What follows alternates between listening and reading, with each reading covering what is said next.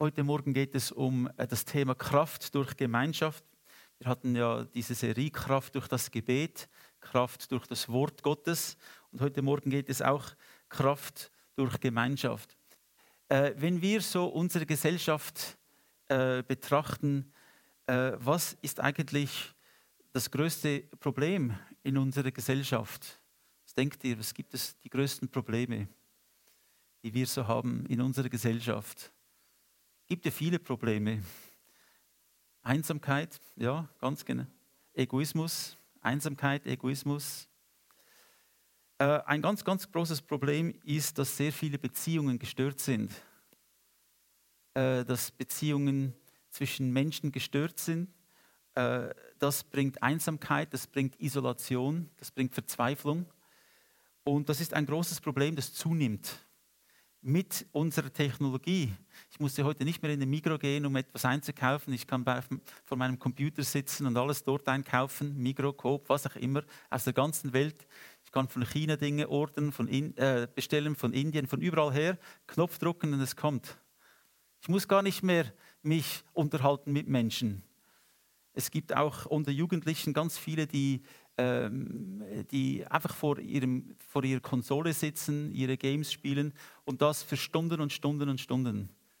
Sie sind verloren in einer virtuellen Welt, sie denken, das ist vielleicht Realität oder sie entnehmen dieser Welt irgendetwas, aber es ist ganz, ganz schlimm, was da auch passieren kann. Viele Menschen fallen ganz tief in ein Loch hinein, denn sie haben es nicht mehr gelernt oder sie wissen es nicht mehr, wie wir Beziehungen haben können. Und das ist das wirkliche Leben. Jemand hat einmal gefragt, was ist der Sinn des Lebens? Hast du auch dich schon gefragt, was ist der Sinn des Lebens? Ich glaube, der Sinn des Lebens ist Beziehung. Beziehung mit Gott, erstens einmal. Diese Beziehung mit Gott ist der Sinn des Lebens. Und Beziehung miteinander. Wenn ich Sinn finden will im Leben, ist es nicht in der Einsamkeit, es ist in der Beziehung. Es gibt sicher Zeiten, wo wir Einsamkeit suchen, wo wir Stille suchen, wo wir nicht gestört werden wollen, sondern einfach mit Gott, dass wir uns auf ihn konzentrieren. Das sind auch wichtige Zeiten. Aber der Sinn des Lebens ist diese Beziehung. Wir sind geschaffen für Beziehungen. Wenn wir heute anschauen, wie viele Menschen psychologische, psychiatrische Hilfe in Anspruch nehmen aufgrund von Einsamkeit, sehen wir, das ist eine sehr zunehmende Tendenz. Viele psychiatrische Spitäler und Beratungsstellen sind total überlastet. Es nimmt zu. Und der Hauptgrund, ich nehme an, der Hauptgrund ist auch diese gestörten Beziehungen, die da sind. Beziehungen ist etwas, was von Gott geschaffen wurde. Und eine Beziehung, die von Gottes Liebe geprägt ist, ist eine Quelle der Kraft, die nie aufhört. Es ist unglaublich, wie viel Kraft wir gewinnen, wie viel Kraft wir bekommen in einer von Gott geprägten Beziehung. Diese Beziehung ist lebensnotwendig. Menschen, die keine Beziehung haben, die werden sterben. Ein deutscher Kaiser hat einmal dieses Experiment gemacht mit kleinen Kindern.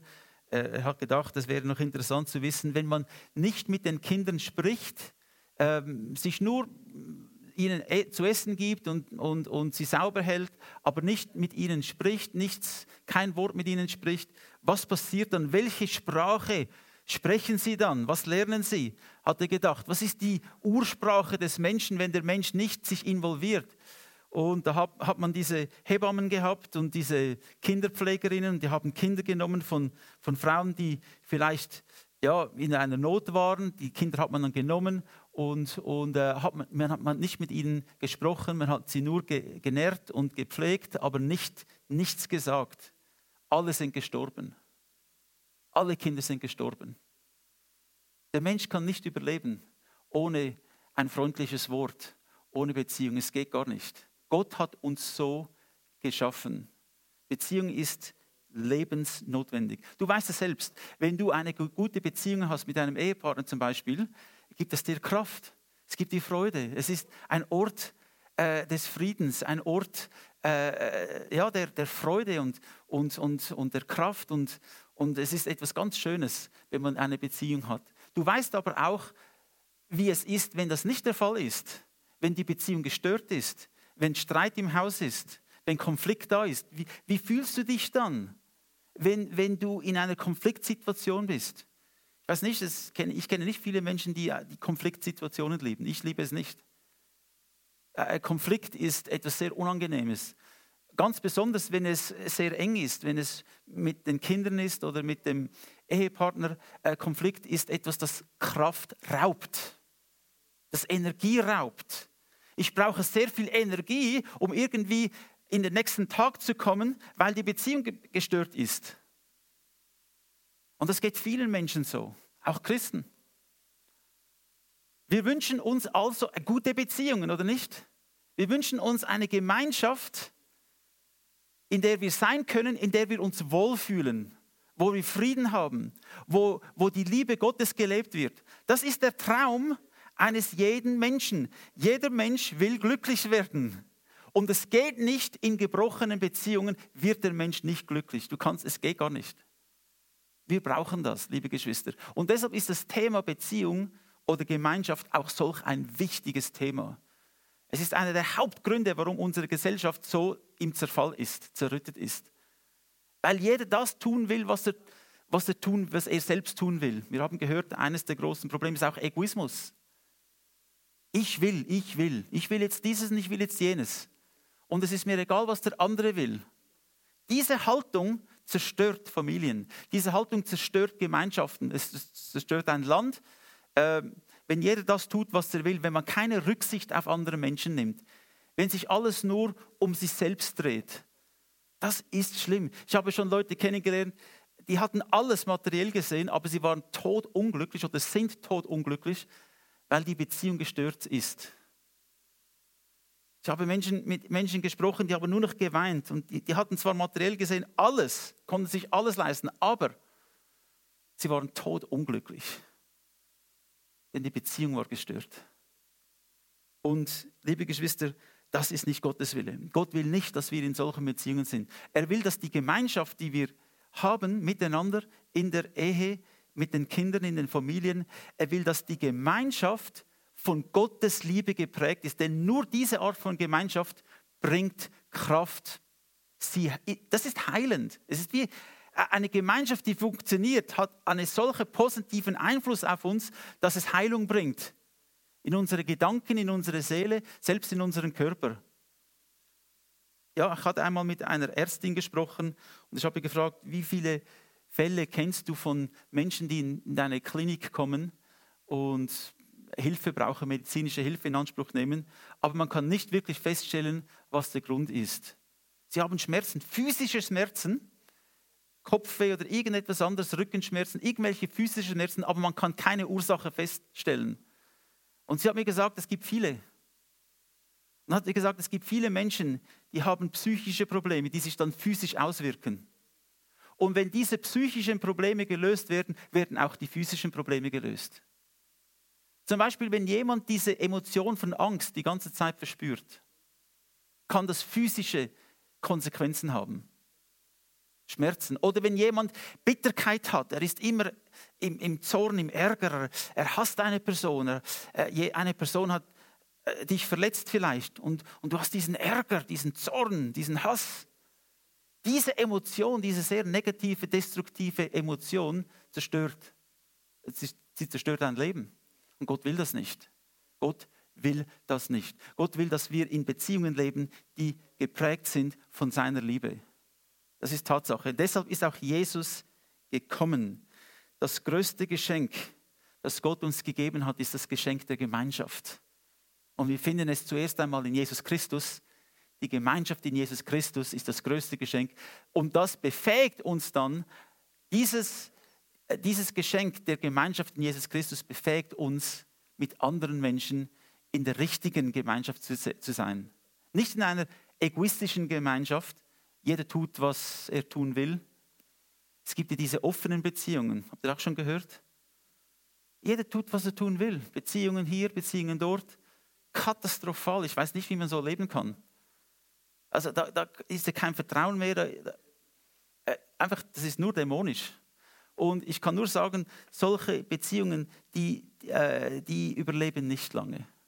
Es ist so genug schwer, Beziehungen zu haben, die gut sind.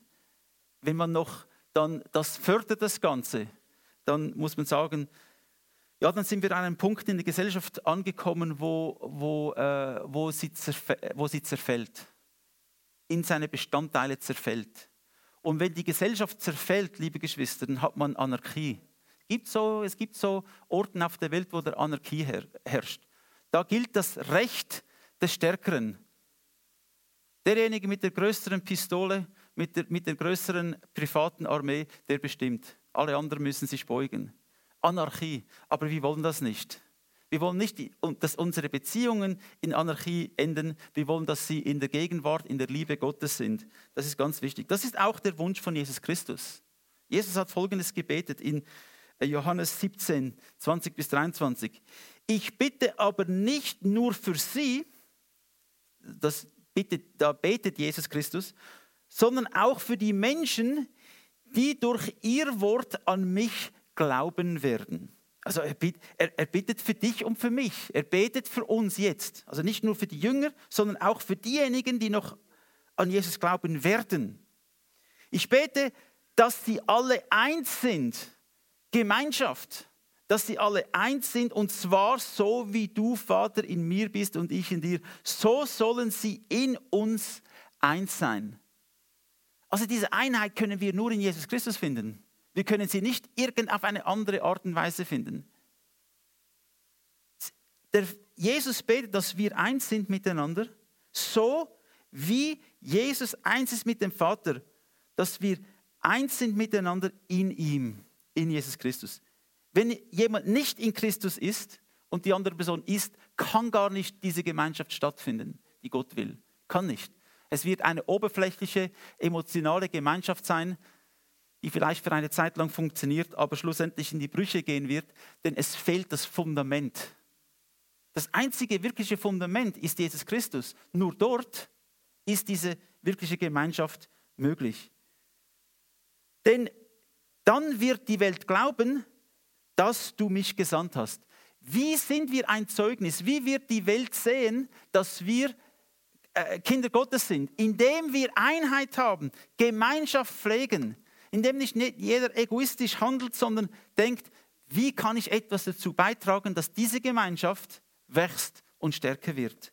Das ist, was Jesus will. Die Welt wird dann sehen, dass du mich gesandt hast, dass Gott Jesus Christus gesandt hat. Ich habe ihnen die Herrlichkeit geschenkt, die du mir gegeben hast, damit sie eins sind, so wie wir eins sind. Er hat uns eine Herrlichkeit geschenkt. Die Herrlichkeit Gottes kommt durch Einheit, liebe Geschwister. Wir wissen alle von persönlicher Erfahrung, im Streit gibt es keine Herrlichkeit. Gibt es nicht. Aber in der Liebe, in der Vergebung, in der Einheit, da ist eine Herrlichkeit da, ein Gefühl der Liebe, eine Verbindung, die nur dann passiert, wenn wir wirklich eins werden in Jesus Christus. Ich in ihnen und du in mir, damit sie die vollkommene Einheit gewinnen und damit die Welt erkennt, dass du mich gesandt hast und sie geliebt hast, so wie ich von dir geliebt bin. Halleluja. Das sollten wir mehrmals durchlesen. Wenn du heute nach Hause gehst, bitte ich dich, lese doch diese Verse mehrmals durch und überleg dir, was bedeutet das jetzt für mich, ganz konkret. Was will Gott mir sagen durch diese Verse ganz persönlich? Halleluja. Ja, Gott will uns Gemeinschaft schenken, denn in der Gemeinschaft gibt es solch eine Kraft. Es gibt eine solche Verbindung, die halt nur die Welt gar nicht kennt. Die Welt kennt nur die Verbindung von, was kannst du für mich tun und was können wir füreinander tun. Wenn du etwas für mich tust, tue ich etwas für dich und sonst nicht. Wenn du mir schadest, räche ich mich. Wenn du lieb mit mir bist, bin ich auch lieb mit dir. Das ist die Welt. Aber die Christen sind anders. Die Christen lieben selbst diejenigen, die uns verfolgen. Selbst diejenigen, die uns hassen, für sie beten wir. Diejenigen, die uns geschadet haben, ihnen vergeben wir. Das ist, was Christus uns gegeben hat. Es ist ein anderes Leben. Das griechische Wort für Gemeinschaft ist Koinonia. Koinonia. Und es bedeutet einmal Partnerschaft, wenn zwei Parteien zusammenkommen und eine Vereinbarung machen, miteinander etwas unternehmen. Es bedeutet auch Beteiligung, Koinonia. Interessant, dieses Wort Beteiligung kennen wir von der Wirtschaft. Ich beteilige mich an irgendeiner Firma, indem ich Aktien kaufe. Beteiligung. Gemeinschaft heißt, ich beteilige mich im Leben einer anderen Person. Ich investiere etwas in eine andere Person. Ich investiere Liebe, Zeit, Geduld. Und die andere Person investiert etwas in mich. Es ist eine Beteiligung. Es ist auch eine Wohltätigkeit. Das Wort Koinonia bedeutet auch Wohltätigkeit. Es tut wohl, wenn wir in Gemeinschaft sind. Es tut zutiefst innen wohl, wenn wir miteinander freundlich sind und einander lieben. Es bedeutet übrigens auch Spende. Interessant. Das Wort Koinonia bedeutet auch eine Spende geben. Etwas von mir geben, das der andere nicht verdient hat. Eine Spende geht dir nicht darum, dass der andere etwas verdient hätte. Ich gebe etwas aus Liebe heraus, ohne etwas zurückzuerwarten. Wenn ich eine Spende gebe, erwarte ich nicht etwas zurück. Ich gebe es ja, weil ich sehe, da ist eine Not und ich will jemanden unterstützen. Und ich erwarte nicht irgendetwas zurück. Aber weißt du was? Gott sieht deine Spende. Gott sieht, was du gegeben hast, was du investiert hast. Und Gott weiß es und er vergisst es nicht. Und genau in dem Zeitpunkt, wo du es brauchst, wird er dir vielfach zurückgeben, was du gegeben hast. Eine Spende ist wie ein Samen, der ich sähe in die Erde, die eine Ernte bringt. Die Spende verlässt vielleicht mein Leben oder meine Hand, aber sie verlässt nicht mein Leben. Sie kommt wieder zurück in der Form einer Ernte. Halleluja. Koinonia bedeutet auch kommunizieren oder weitergeben. Das ist alles enthalten in diesem Wort Koinonia, welches die Bibel oft gebraucht, wenn sie spricht über eben Gemeinschaft. Im Philipper 2, 1-2 lesen wir: Gilt bei euch so etwas wie eine Ermutigung? Oder gibt es bei euch eine Ermutigung? Oder wie ermutigt ihr euch? Gibt es bei euch so etwas wie eine Ermutigung, Christus zu folgen? Werdet ihr ermutigt, Christus nachzufolgen? So, das ist die Frage. Gibt es bei euch so etwas wie eine Ermutigung, Christus zu folgen? Gilt ein tröstender Zuspruch, der aus der Liebe kommt, eine Gemeinschaft durch den Heiligen Geist und herzliches Erbarmen? Dann macht doch meine Freude vollkommen, indem ihr in derselben Einstellung und Liebe von ganzem Herzen zusammensteht. Da, liebe Geschwister, geht es um Gemeinschaft. Könnt ihr euch vorstellen, die ersten Christen in Jerusalem und dann später in der griechischen Welt, in der römischen Welt, sie sind zusammengekommen und die Menschen haben irgendwelche Götter angebetet, sind zu irgendwelchen Tempeln gegangen. Sie wurden vielmals auch angegriffen von den anderen, von ihren Nachbarn, nur weil sie Christus nachfolgten. Da ist es doch wichtig, dass du wenigstens einen Ort hast, wo du Zuflucht findest. Auch wenn es manchmal vielleicht an einem Arbeitsplatz schwierig ist, wenn die Herausforderungen groß sind, dann brauchst du doch einen Ort der Ruhe, einen Ort der Gemeinschaft, einen Ort, wo du gestärkt wirst. Liebe Geschwister, das ist dieser Ort. Wir sind dieser Ort. Wir sind der Ort, wo der Heilige Geist wohnt. Wir sind die Menschen, die zusammenkommen, weil Christus mitten unter uns wohnt. Und dieser Ort gibt uns Mut. Wir sollten einander ermutigen, Mut machen. Halleluja. Das ist vielleicht ein bisschen ein Unterschied in den verschiedenen Kulturen. Ich habe die Gelegenheit gehabt, in verschiedenen Kulturen zu leben. Und wir kennen die Schweizer Kultur. In der Schweiz, da muss man sehr viel leisten, bevor man gelobt wird. Und wenn überhaupt, wenn man etwas gut macht, hört man meistens nichts. Das erwarten wir ja. Aber wenn man etwas schlecht macht, dann hört man das 10-mal. Und noch von Jahren zurück. Ich weiß noch, was du gemacht hast. Das ist ein bisschen unsere Kultur und das ist nicht unbedingt ein sehr guter Aspekt unserer Kultur. Wir haben andere Dinge, die sehr gut sind, aber dieser Aspekt, ja, wenn wir gute Dinge tun, dann hören wir nichts. Und wenn wir Schlechtes tun, Und das gibt es halt manchmal auch, dann hören wir Kritik ohne Ende. Nun, als ich das erste Mal in die USA gegangen bin mit 21 Jahren, ich konnte kein Englisch, da bin ich in eine Sprachschule gegangen, an eine Universität in New Orleans. Dort habe ich auch meine Frau kennengelernt. Also nicht an der Schule, sondern in einer Kirche, aber in der Stadt. Halleluja. Ja, so, da konnte ich kein Englisch und ich bin in diese Schule hineingekommen. Und es war ja sehr interessant. Ich hatte Mitbewohner in dieser Wohnung, da ich wohnte. Einer war von Japan, der andere von Saudi-Arabien, der dritte von Kolumbien und ich. Und niemand konnte Englisch. Das war interessant. Wir mussten einander ermutigen und sehr viele Hände und Füße benutzen, dass wir überhaupt kommunizieren konnten am Anfang. Aber es war eine Feuertaufe. Ich wurde in die englische Welt hineingeworfen und niemand konnte Deutsch. So habe ich Englisch relativ schnell gelernt. Ich musste entweder lernst du schwimmen oder du versinkst. Und ich habe schwimmen gelernt. Auf jeden Fall sind wir dann auch jeden Tag in die Klassen gegangen.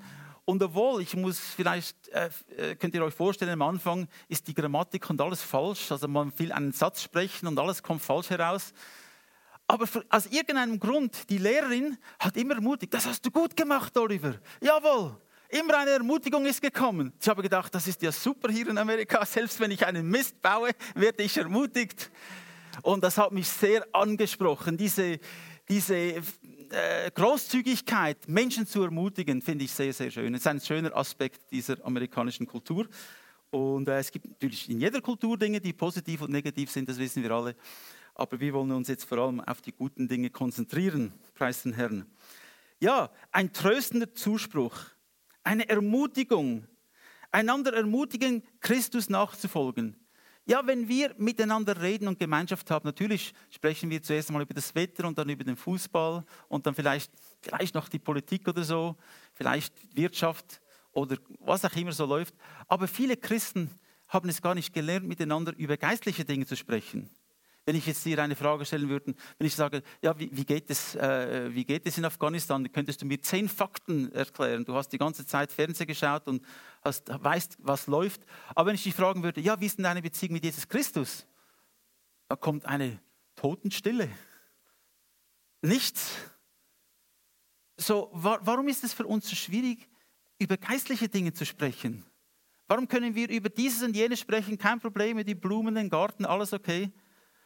Aber warum nicht auch über unser geistliches Leben? Warum können wir nicht uns ermutigen, zuhören? Ja, wie geht es dir in deiner Beziehung mit Jesus Christus?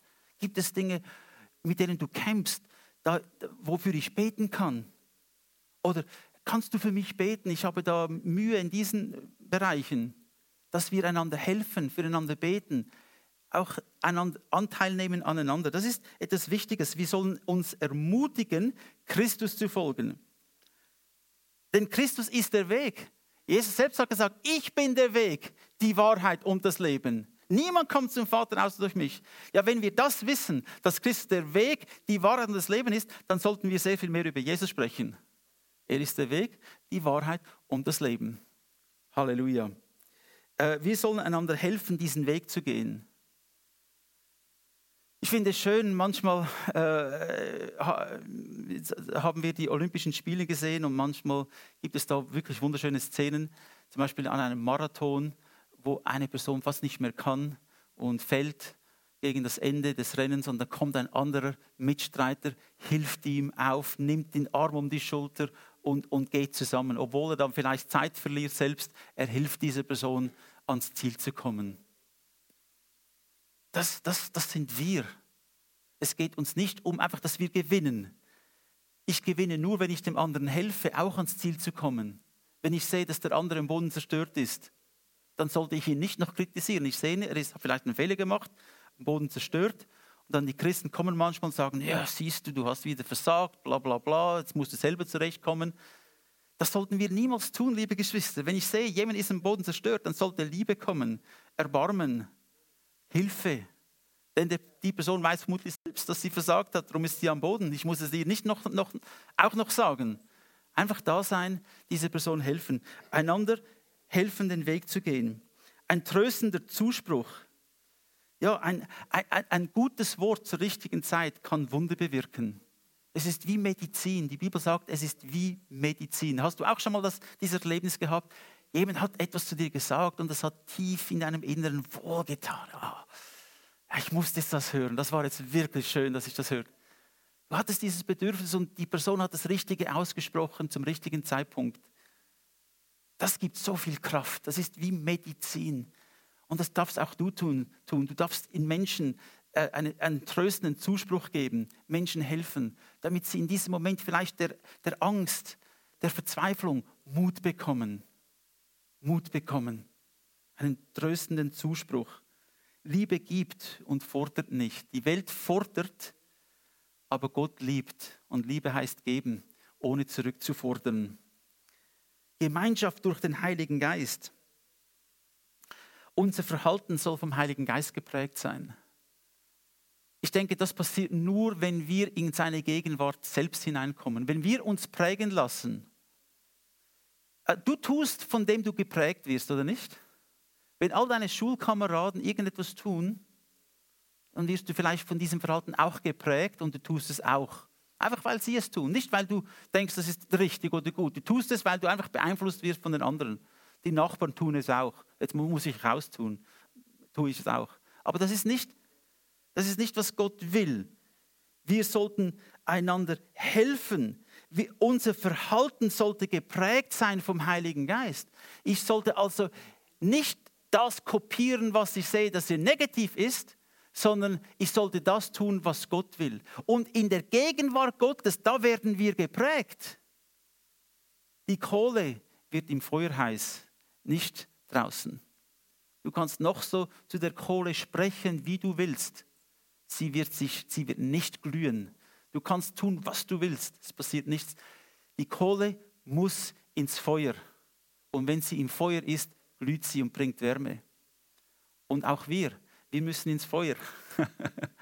Das Feuer des Heiligen Geistes. Das Feuer der Gegenwart Gottes. Dort glühen wir. Dort bekommen wir Kraft und Hilfe für unser Leben. Halleluja. Der Heilige Geist verbindet uns in der Liebe Gottes. Also die Gemeinde wird zusammengehalten durch den Heiligen Geist, durch die Liebe Gottes. Und er ist derjenige, der uns als Gemeinde auferbaut, der Heilige Geist, weil er in uns lebt und weil er uns miteinander verbindet. Er verbindet uns zu Christus und wenn wir zu Christus verbunden werden, werden wir miteinander verbunden. Das ist, was der Heilige Geist bei uns bewirkt. Halleluja. Herzliches Erbarmen. Erbarmen ist so etwas, das ich ja nicht fordern kann von anderen Personen. Ich kann nicht sagen, du musst jetzt Erbarmen haben mit mir. Ich kann das nicht fordern. Ich kann das nur geben. Ich kann Erbarmen geben. Es ist ein Geschenk. Wenn du ein Geschenk einer Person bringst, ist es nicht, dass diese Person das verdient hätte. Du gibst ein Geschenk, weil du dieser Person eine Freude machen willst. Auch Erbarmen. Wenn du Erbarmen gibst, dann machst du das als ein Geschenk dieser Person gegenüber. Und die Bibel sagt, wenn wir Erbarmen haben gegenüber anderen, wie groß ist Gottes Erbarmen über unserem Leben? Wie groß ist sein Erbarmen über unserem Leben? Es ist unendlich groß. Halleluja. Eine herzliche Anteilnahme, nicht eine oberflächliche. Ich habe mich schon erwischt, als meine Frau mit mir reden wollte. Dass ich sage, ja. Aber meine Gedanken waren irgendwo meilenweit weg. Ist es euch auch schon passiert? Noch nie? Dann entschuldige ich mich, dass mir das schon passiert ist. Und da merke ich, da hatte ich nicht wirklich Anteilnahme. Ich hatte irgendwelche Gedanken, die haben mich beschäftigt und dann wollte sie mit mir sprechen und ich wollte meine Gedankenflüsse nicht unterbrechen. Und da habe ich gesagt, okay. Habe noch eine SMS geschrieben in der gleichen Zeit. Multitasking. Aber das ist nicht, was wirklich Gott will. Gott will, dass wir herzliche Anteilnahme haben. Da muss ich auch noch sehr viel lernen, preis den Herrn. Und ich weiß, ihr seid ja barmherzig mit mir. Mitgefühl zeigen. Ja, ich hatte kürzlich eine Serie gesehen und es war nur eine Szene, da war ein Mann, der ein Arzt, seine Rolle war Arzt und jemand ist gestorben und er wusste nicht, wie mit seine erste Operation und die Person ist gestorben. Also ein junger Arzt, Assistentarzt. Schrecklich, oder? Da bist du in deiner ersten Operation und der Mann stirbt. Und du hattest noch Gespräche mit ihm und hast ihm gesagt, es wird gut werden und so weiter, wir tun das Beste. Und dann während der Operation stirbt er. Und das ist schlimm. Da ist er da gesessen, ganz allein. Und da ist ein anderer Arzt gekommen, so, wie geht's und so, nicht so gut. Der andere Arzt hat gesagt, ich gehe jetzt nach Hause und so. Und er hat gesagt, nein, ich kann nicht nach Hause gehen, ich kann jetzt nicht einfach allein sein, denn er wohnte selbst, er hatte niemanden zu Hause. Er ist einfach dort gesessen und ist der andere Arzt, ohne etwas zu sagen, ist neben ihm gesessen, hat nichts gesagt, einfach neben ihm gesessen. Und da sind sie zusammengesessen und haben diese Emotionen verarbeitet. Manchmal benötigt es nicht einmal ein Wort, einfach nur, dass jemand neben dir sitzt.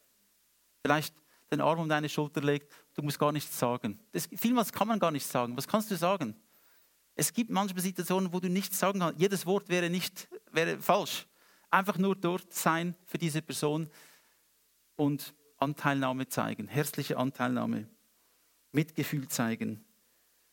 Und schlussendlich, wie gesagt, Jesus will, dass wir zusammenstehen, dass wir eins sind. Und wenn Christus im Zentrum ist, und deshalb ist auch bei uns in der Gemeinde Christus im Zentrum, das wird immer so sein, Christus wird immer im Zentrum sein, weil es ist nur, wenn Christus im Zentrum ist, kommt Einheit.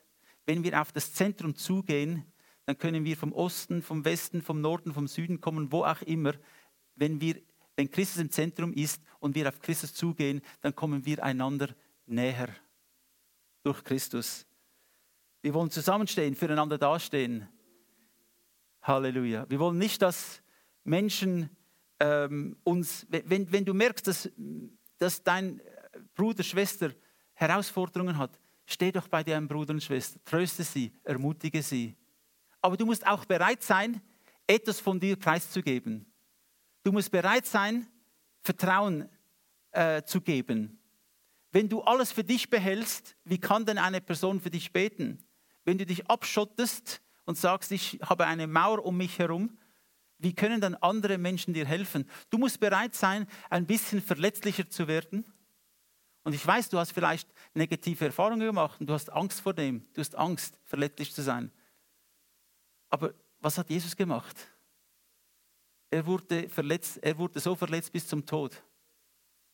So, wir müssen bereit sein, auch etwas preiszugeben von uns, damit die anderen Personen teilnehmen können an unserem Leben und auch für uns beten können. Wollen wir das tun, liebe Geschwister?